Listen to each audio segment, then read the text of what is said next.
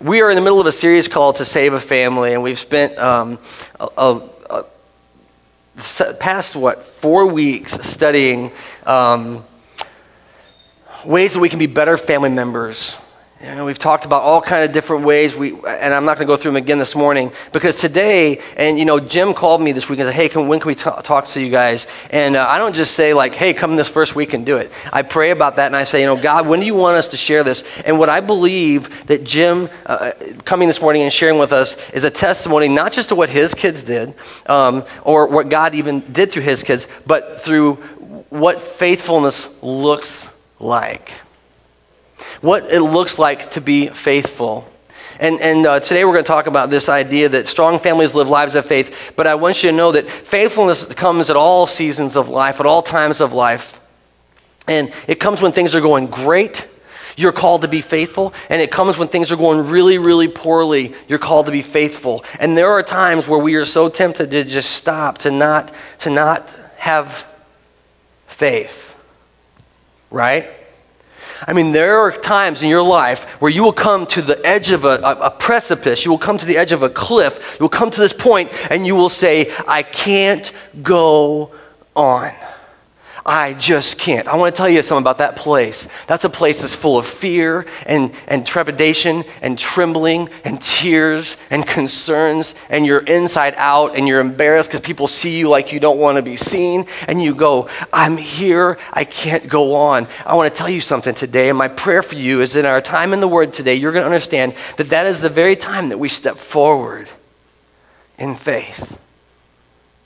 Because faith in the good times, whenever the road's right there and it's easy, that's faith, but it's not like, it's different when you come to that place. So whenever Jim and Connie came and said, can we share this?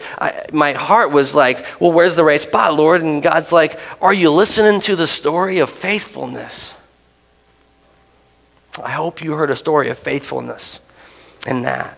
Now, all of you should have gotten one of those markers. This is kind of going to be the overarching theme for the whole series. And so it's a Bible marker. I'm going to ask you to stick that. If we can push that next one, I'm going to ask you to stick that in Hebrews 11. Now, if you don't have a Bible this morning, you can grab one of them on the end of the chairs. I want every person to have a Bible, and I want you to take that bookmark, and it's on page 834 if you use one of our Bibles, and I want you to stick that in there. We're going to come back to that later, and I want you to be able to flip open quickly when we get to that place and talk about that text, okay? So go ahead and take that Bible marker and throw it in there on Hebrews 11, and we'll jump in there in a few minutes. While you're doing that, I want to tell you a quick story. There's some times in life where we're given an opportunity to demonstrate faith, right? And we've even talked about that with what happened with his kids this year. I think that there's one way that, for me, the idea of what faith looks like became very clear. And I don't know if any of you have ever been rappelling. How many people have been rappelling before? Good. Yeah, you know what I'm talking about. Yeah. Well, you do it almost for a living, right? So that's hardly. Okay. But still, there's, your first time, right? I want to tell you a story about the first time we went rappelling. I don't know if you've ever been rappelling or not, but let's go ahead and pull up. I got some pictures this morning. I went out to a youth camp and went rappelling for the first time. When you get, you climb up this mountain, and when you get to the top of this mountain, and you would think, this is all fun. It is fun. You're extreme. We're going to be extreme sports, right? But when you get to the top of the mountain, the first thing that you see are a bunch of people sitting on a rock and ropes everywhere, right? Ropes everywhere. Now, you can't see in this picture, but there's a lot of, go back, don't go ahead yet. There's a lot of duct tape and stuff too. Like you'll see like ropes with duct tape around a tree, You'll see this rope hung over here and over there and stuff. And so go ahead and push that next one. So this is a picture of Chris and I up there once we get to the top. And we're pretty happy, we're like, this is cool, we're rock climbing, and it's a few years ago. So you might go, you guys look different, right? So, but we're up there, and I want to show you, push that next one, let's see what the next picture is here. So this is the view. By the way, there's the duct tape. Look at the duct tape, right? So there's the view. And you're like, this is glorious. And we're extreme, and this is going to be great. It sounds a good idea. This is a great idea. And then the gentleman, you've got your harness, you've got your helmet. Look at that helmet, seriously. It's like the Family BC, right? It's like a plastic lid with a little, there's no way that's going to save you. By the way, did I mention that this was a 180-foot first rappelling descent for us. 180 feet. I want you to think about going to downtown St. Louis. I worked in a 14-story building. This is an 18-story building that God made and that we decided to use some duct tape and rope and hang ourselves off the side of. All right.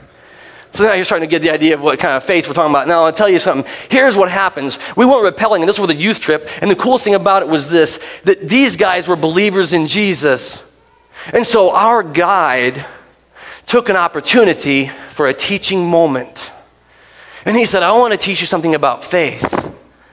Go ahead and push that next one. And as he tied us in to our harness, you know, if you go rappelling, there's two things that you got going on. The first thing you got is you got this little kind of a metal thing where the rope goes through, and you control that with your brake, right? And so you kind of go down like this. That's how you rappel, right? But that one's not that important because, you know, this one you're in charge of. You're supposed to. But this right here, what he's holding, is this man that I've never met before in my life. Never met him before. Tied this on my wife and I at 108 feet. He said, I want to tell you something about faith. He said, I'm tying I don't know what he called it, half bowling, Nelson, full something, square, I don't know what he called it. Some kind of crazy knot that he was tying while he was talking to us. He was looking at us, and yeah, I'm tying this knot, right? And we're looking at it, we're like, yeah, you're tying that knot. And he tied that knot, and he held it in his hand. That's our safety line. This is the one that if we don't know what we're doing, this thing saves our life. And when he got done tying a knot, he said, you're going to have faith that I know what I'm doing. I heard someone just this week say this about rappelling. The person at the top of the mountain says this, in the next 10 minutes, I'm in charge of your life. You literally hang on who they are, their giftedness, their skills, their knowledge, all those ropes tied around trees. That's what you hang on to. And then you look back, and I don't know if we got another picture here. Let's see what's next. Yeah. And you look back. Now, these folks here about ready to go over, but you have to walk back. Now, this is kind of like going down the side of a really bad hill, so this isn't bad yet. You're going down, but you get out to the edge. You remember this, don't you, Brittany Anders? You get out to the edge, and you look down, and they say, just fall over the edge. What? You're going, can I just clamber? Have you ever climbed off something really tall like your roof when the ladder was a little too short and you're hanging there, you're like doing this thing, you know? That's what you feel like, I'm just going to ease down. They're like, no, there's only one way to do it. You just got to drop back and let that rope catch your weight. That's what that man said to me at 180 feet. Now I want to tell you there's a lot of emotions going on here because first of all, it's my life. And secondly, it's the life of my beloved bride. And the third is that the kids are back home with someone more responsible than this.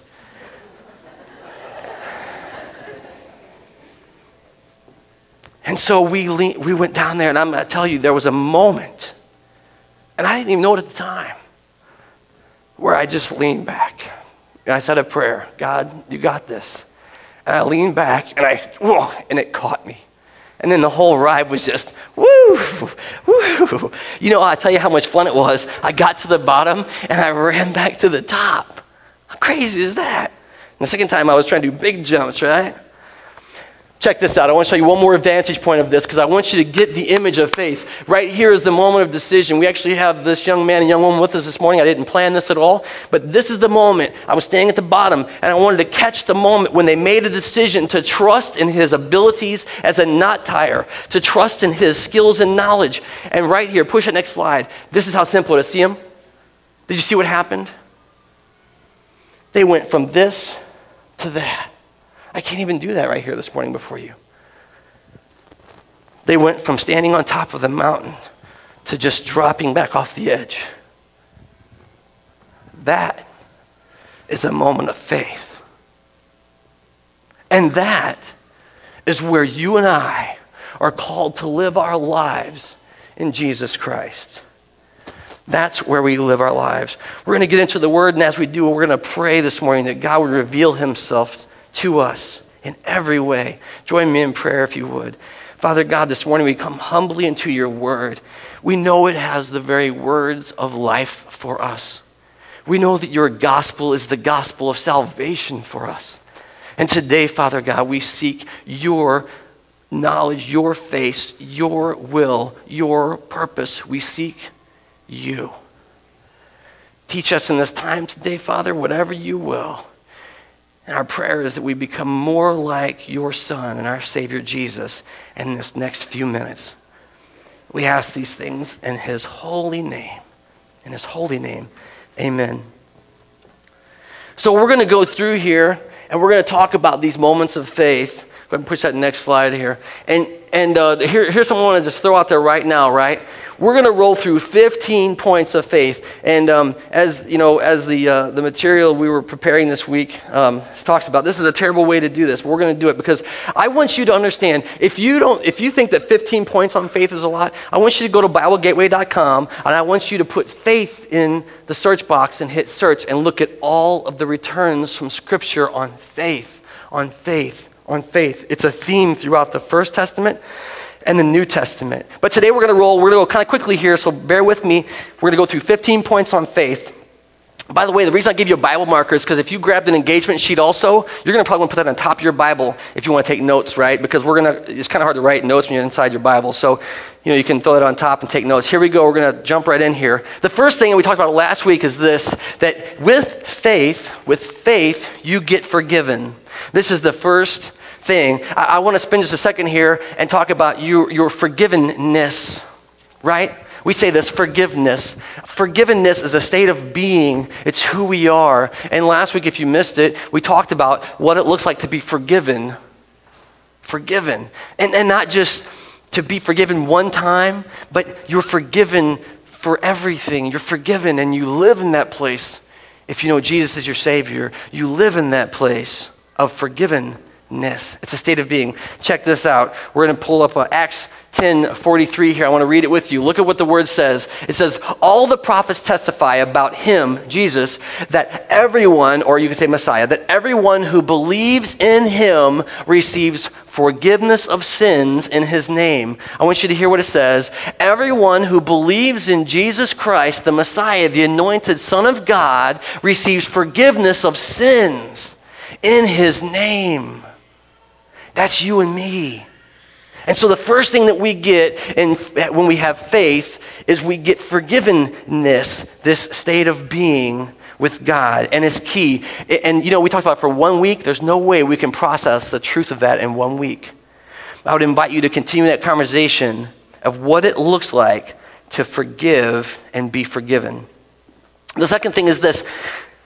With faith, we get a new life, a brand new life in faith, right? And I'm going to go ahead and pull up the scripture.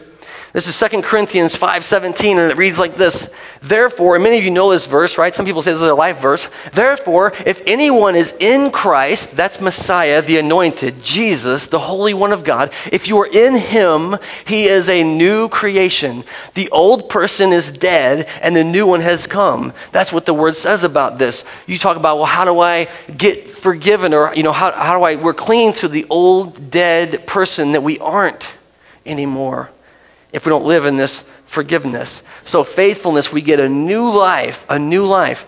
Now, for many of us, we think, well, that's a crazy thought. What's a new life look like, right? But one of the kind of funny things that a lot of us understand is video games these days, right? It's a common thing. Why? Because if you just have one chance to do it, you screw it up. And so, hey, there's the mushroom. And you run over there and you're like, blink. And you get what? A new life. Yeah, John's great with cheat codes. He's like, I got 99 lives, and you just play forever on 99 lives. Listen, in faith, we have new life in Christ. We're a brand new person, and I hope that you get that this morning. That this is a gift of faith, is new life in Christ. The next one we're going to move on to here is you also get a new way of seeing. A new way of seeing. And I'm going to share John 9:25. So this is like new eyes, right? But we're going to share two stories with you from Scripture. One from the First Testament, one from the New Testament. This is the New Testament story about what it looks like to be able to see for the first time in your life. If you don't see it, that makes sense. I've had friends of mine say, I don't see it. I know. Because you only get new eyes with Jesus. You only get new eyes when you have faith in him. But when you have faith in Jesus, listen to this response. This was the healing of a man. And after he runs back to town and they're asking him, who is this Jesus guy and what's talking about? Listen to what the man says about his Savior, his Lord, and his Master, who he's never seen with his own eyes. He says this, whether he is a sinner or not, that's Jesus, I don't know. One thing I know, this man says, is that once I was blind, but now I see. Once I couldn't see, but now I can. Well, explain your faith to me. This is Jesus guy, and I couldn't see before, and now I can see, is his testimony. And if you've ever met a believer in Jesus and you're not a believer, you'll share that frustration. Yeah, but tell me, so it was a decision, what'd you do? You did something, it was, you needed, you go, no, Jesus saved me and gave me new eyes. And I see things. Some of you who are new believers in Jesus, you come up and you're like, I see so much stuff now, it's everywhere. How did I miss this? And I go, you couldn't see it yet. But with Jesus, we get new eyes.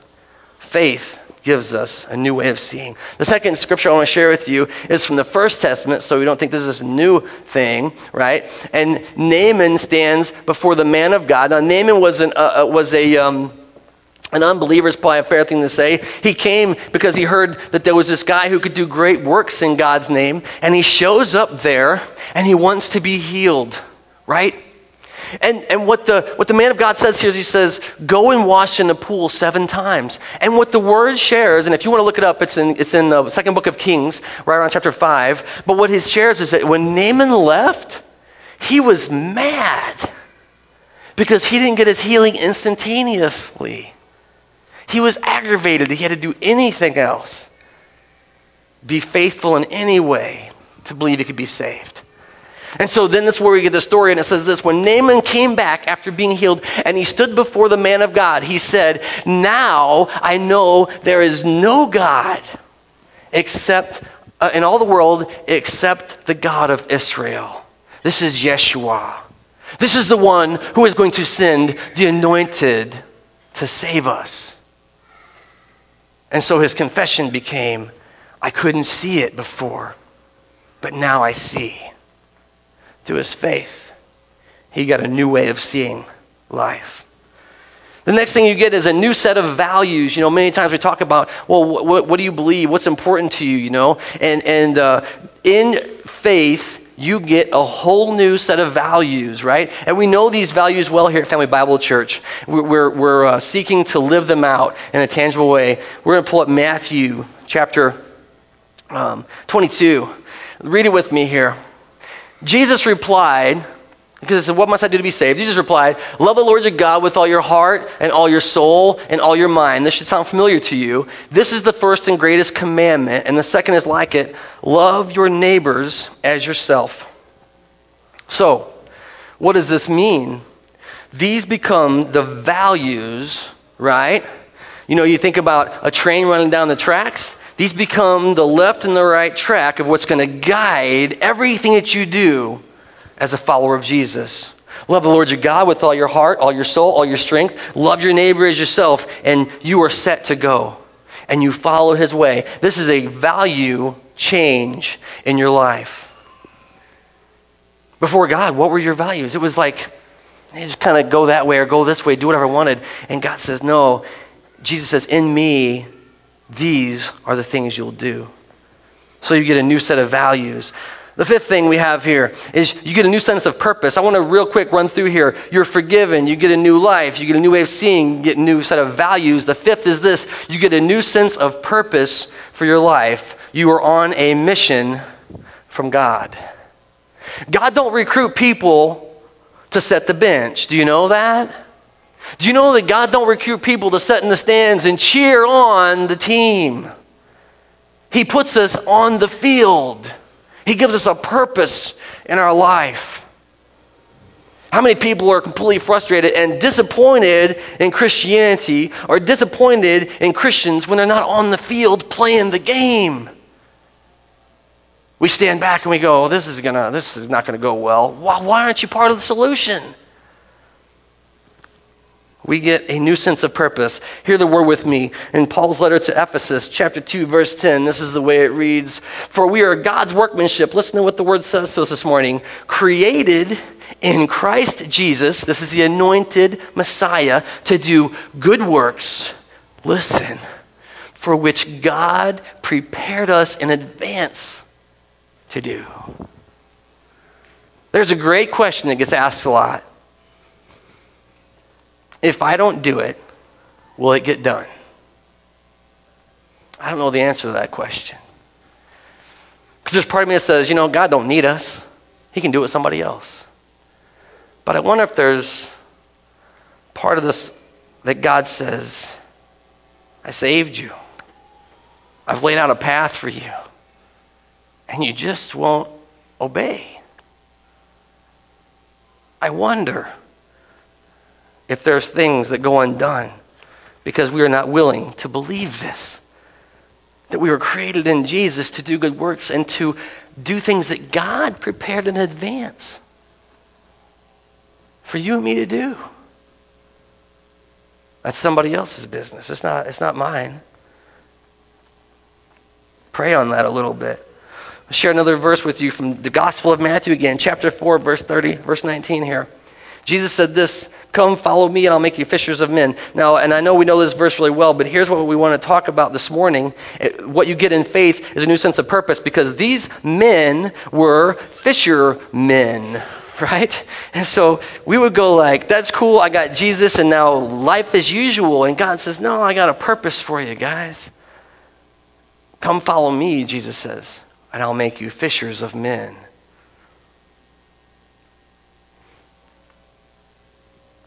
Last night we were talking before the silver ring thing. We were here loading in. It was crazy. If you came out, it was crazy.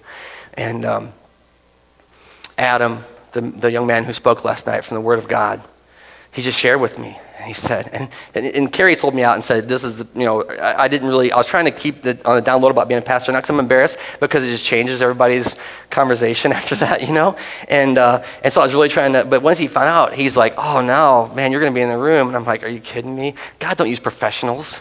He uses amateurs. Are you kidding me? Do you even know who I am? It's ridiculous. And Adam came up here last night and he shared the gospel of Jesus and people gave their lives to Christ. From a man who would say, I'm not even sure I can do this tonight. Faith gives us a new purpose in life. If you're following Jesus, he makes us fishers of men. I hope you see that. Number 6 here, you get a supernatural guide for life. A supernatural guide for life. Look at John, the Gospel of John, chapter 16, 13 with me. But when he, the Spirit of truth, comes, he will guide you into all truth. He will not speak on his own. He will speak only what he hears, and he will tell you what is yet to come. Do you ever wish you knew what was next in your life? We talk a lot here about the Holy Spirit, Do we understand that in Jesus Christ we've been given a present, real guide from God? Are we listening for that in our life? And are we being obedient? So we have a supernatural guide for the things that God is calling us to do.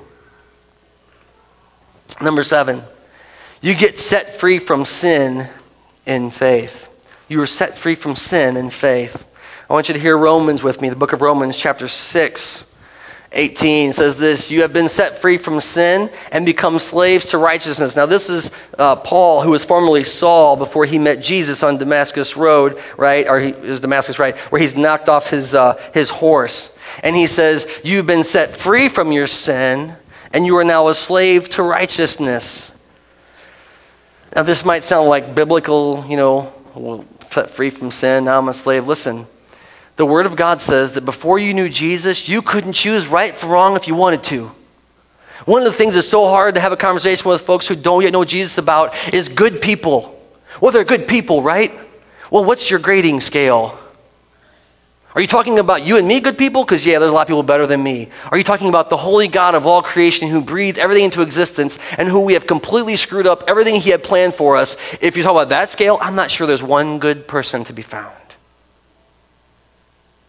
So in this place of a hopelessness to find right from wrong, in Jesus we are set free from sin, and then for the first time can see what we're able to choose, right?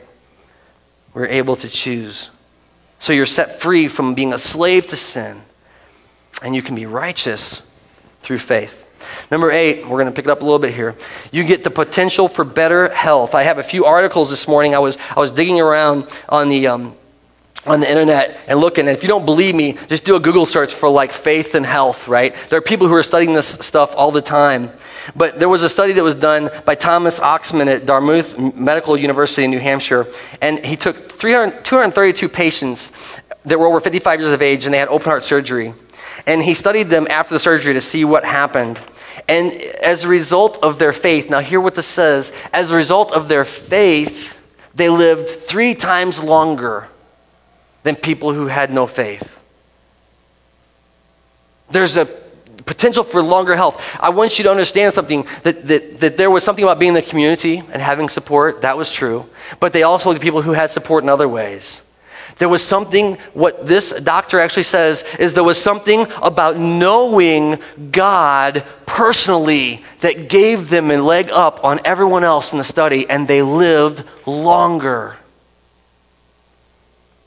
Faith can make you more healthy. That's kind of practical, right? I just want to say it again. It's interesting to me that it wasn't religious affiliation. They actually did another study I read about, where they showed people who went to church all the time but didn't have faith, and they didn't see the same results. It was believing that helped them live. Number 8, you get a potential for longer life. And I'm going to share 2 things with you here on this. Another is an article, and this one just came out. This study just came out, and it says, here's the title. You can check it out on the internet. It says, having faith helps patients live longer. Oh, I just gave you the wrong stats. That was from this. That they live 3 times longer. What was the other one about the faith? Oh, brother, what are we doing here? Oh, it was in there. Look it up. You know, I mean, it was there. Ask me for the link. I'll send you the link, okay? But he did a study where they lived longer because of their faith. So we already covered that. So check this out. I'm going to show you scripture about this. Because you're like, well, okay, we're here and we're in church. We're not in science school. Check it out. Listen, this is in the First Testament. It says this.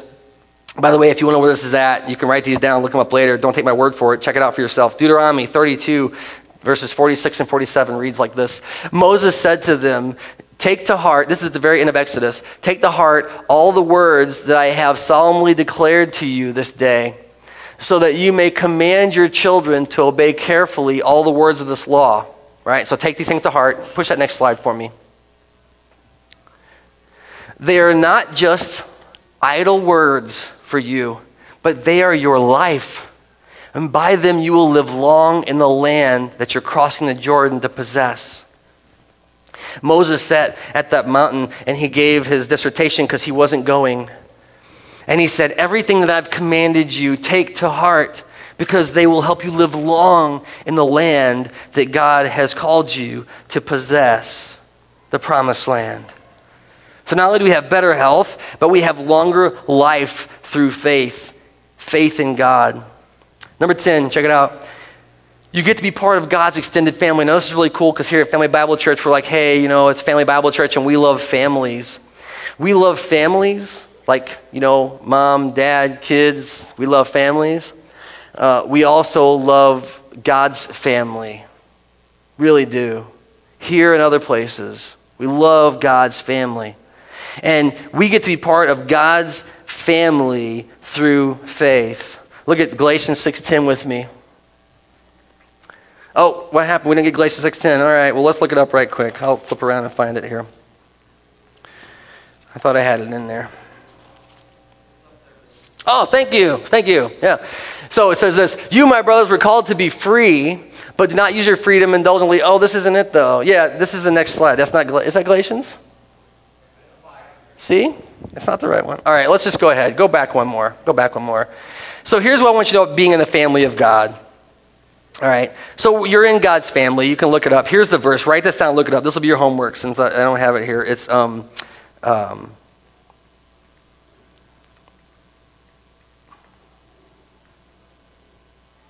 you like the awkward silence? That was good, wasn't it?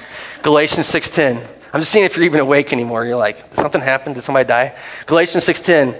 All right, so look that up later if you want to. You are adopted into God's family. You are heirs with Christ in the kingdom of God, right? So here's what we get in the family of God. This is what happens in God's family. I want you to see. First is that we serve one another, right? So go ahead and push it. We'll read these verses quickly here.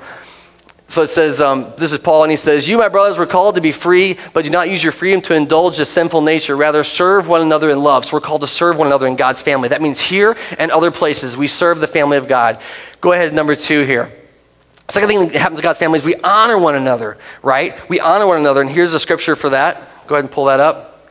This is in Romans 12:10. It says, be devoted to one another in brotherly love and honor one another above yourselves. So this is what happens in the family of God, is we honor others more than we honor ourselves, right? The third thing that happens, and I'm getting something really key here that you're going to want to talk about in a minute here. So the third is that we instruct one another, and I think that sometimes we believe that we have to have some special high holy teacher. What God says is that if you are in his family through his son Jesus, you can teach one another. We have something happening in Family Bible Church. Here's the verse for it. Paul's letter to Rome 15:14 says this, I myself am convinced, my brothers, that you yourselves, that's us, are full of goodness, complete in knowledge, and competent to instruct one another. This is a team event. And so if you're in the family of God, you can instruct one another. And then the last thing we get to do in the family of God is greet each other with a holy kiss. And so I want to talk to you about the exit strategy today. I'm going to go to the back, and we're going to all kiss as you leave. I'm kidding. That's in the Bible, by the way. Greet each other with a holy kiss. Have you ever had anyone greet you with a holy kiss? Awkward. You know what I'm saying? All right, it's in there. Let's move on. So if that wasn't enough, that's 10. We're going to go through the last 5 here, right?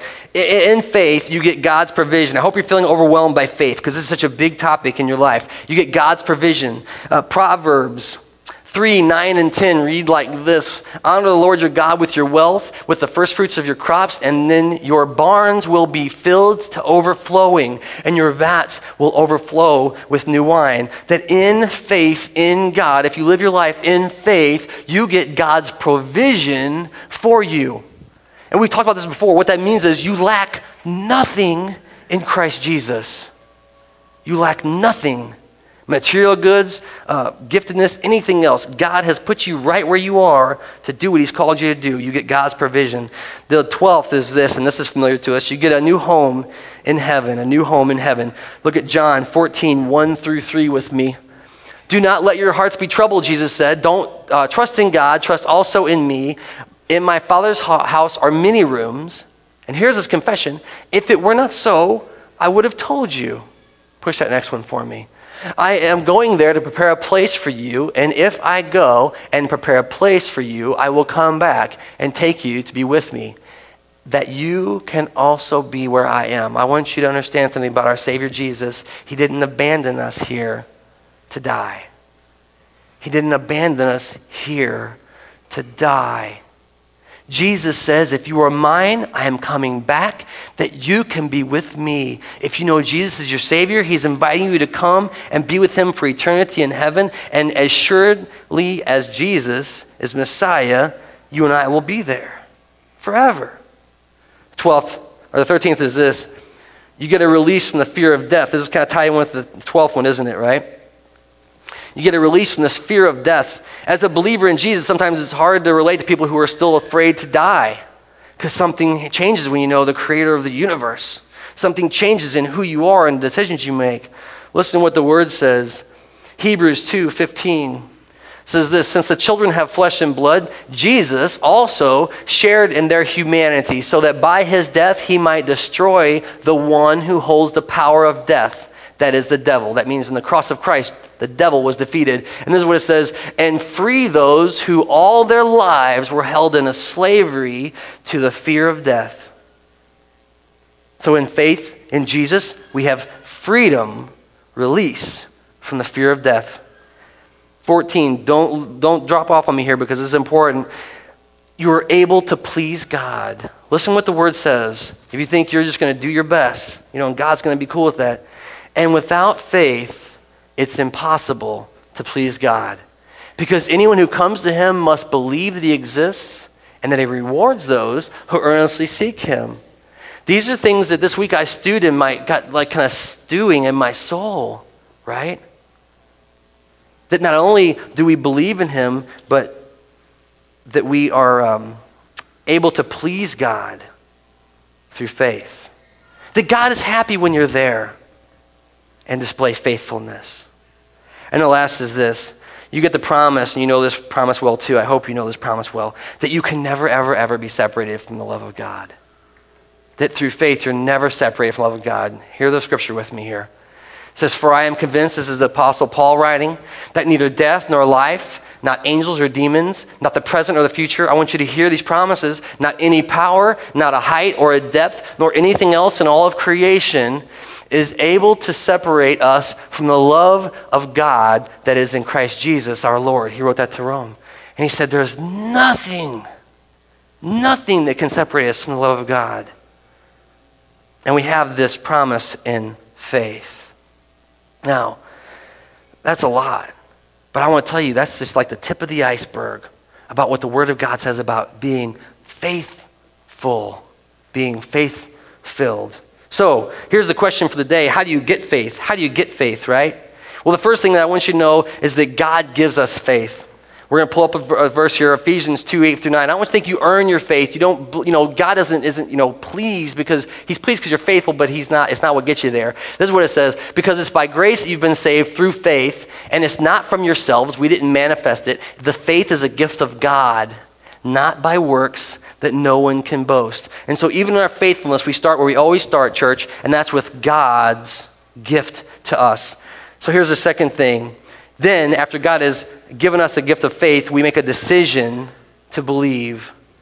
Joshua, I meant to bring a plaque today with me. Joshua 2:15 says this, choose this day whom you will serve. As for me and my house, we will serve the Lord. And you will get a chance to make that decision to follow Jesus, to put your faith in him. The third is this, like last week with forgiveness, you verbalize your faith. You verbalize your faith. Pull up Romans 10 for me if you would. It says this, if you confess with your mouth that Jesus is Lord and believe in your hearts that God raised him from the dead, you will be saved. But there's something about saying the words like forgiveness, I forgive you. I hope some of you practiced that this week. There's something about saying the words that matters. And so you confess your faith. You verbalize your faith. And then the last thing we're talking about today is this. You live by faith. You live by faith. Look at Paul in 2 Corinthians here. He says, we live by faith and not by sight. That's what we do as believers in Jesus. This is where we live our lives. We have one more verse. Go ahead and see if that's up here too. Yeah, okay. So that's what we have. Now, we're talking about being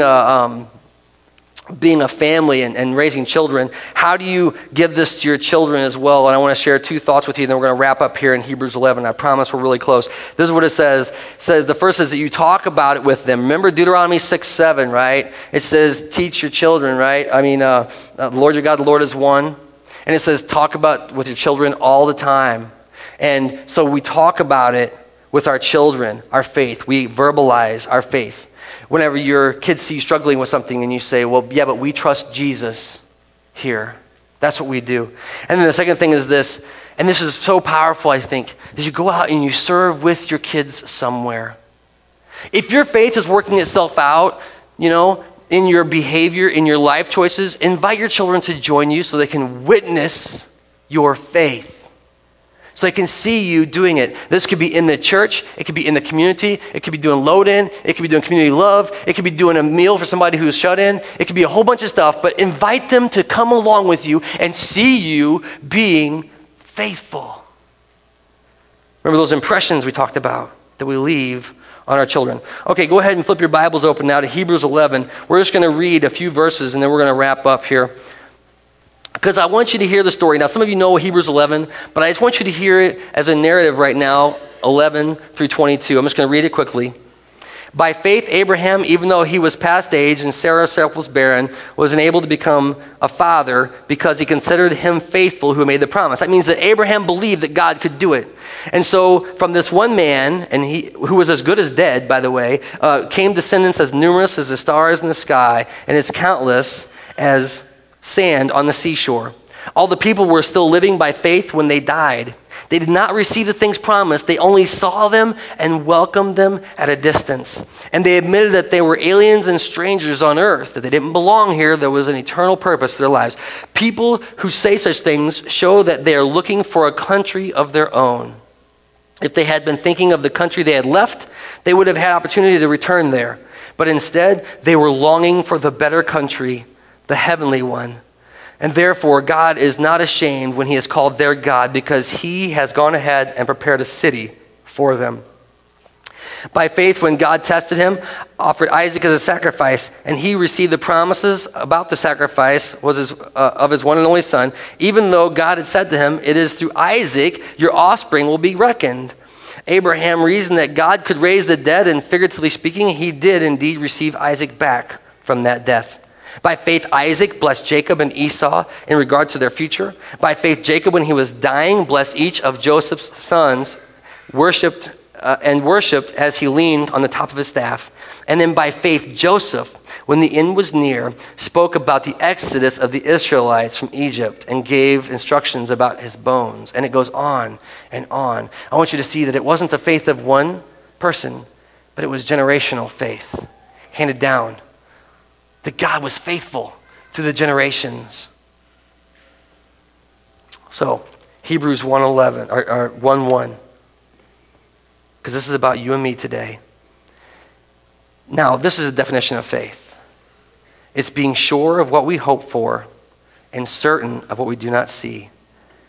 This is what the ancients were commended for. That means this is how they were saved. By faith, we understand that the universe was formed at God's command, and that what was seen was not made out of what was visible. By faith, Abel offered God a better service or sacrifice than Cain did. By faith, he was commended a righteous man when God spoke well of his offerings. And by faith, he still speaks even though he is dead. By faith, Enoch was taken from this life so that he did not experience death, and he could not be found because God had taken him away. Because before he was taken, he was commended as one who pleased God. And without faith, it would be impossible to please God. Because anyone who comes to him must believe that he exists and that he rewards those who earnestly seek him. My question for you today is this: do you have faith? Do you have faith that God can transform your life? I know for me, when I stood on that rock at a very trying time and I leaned back, I was terrified. God has proven faithful. I hope the same is true for you. Today I'm going to ask you to pray with me, and I'm going to ask you to repeat 3 sentences with me. And I'm going to ask you to repeat these sentences even if you say, "I've already accepted Jesus," then there's no problem for you. But repeat them for the sake of everyone else in the room. Repeat these if you're able today. I'm going to invite you to pray with me and repeat the sentences. Father God, I need you to repeat with me in 1 second. Okay, I'm going to say the sentence and you repeat it. Today I'm expressing faith in Christ.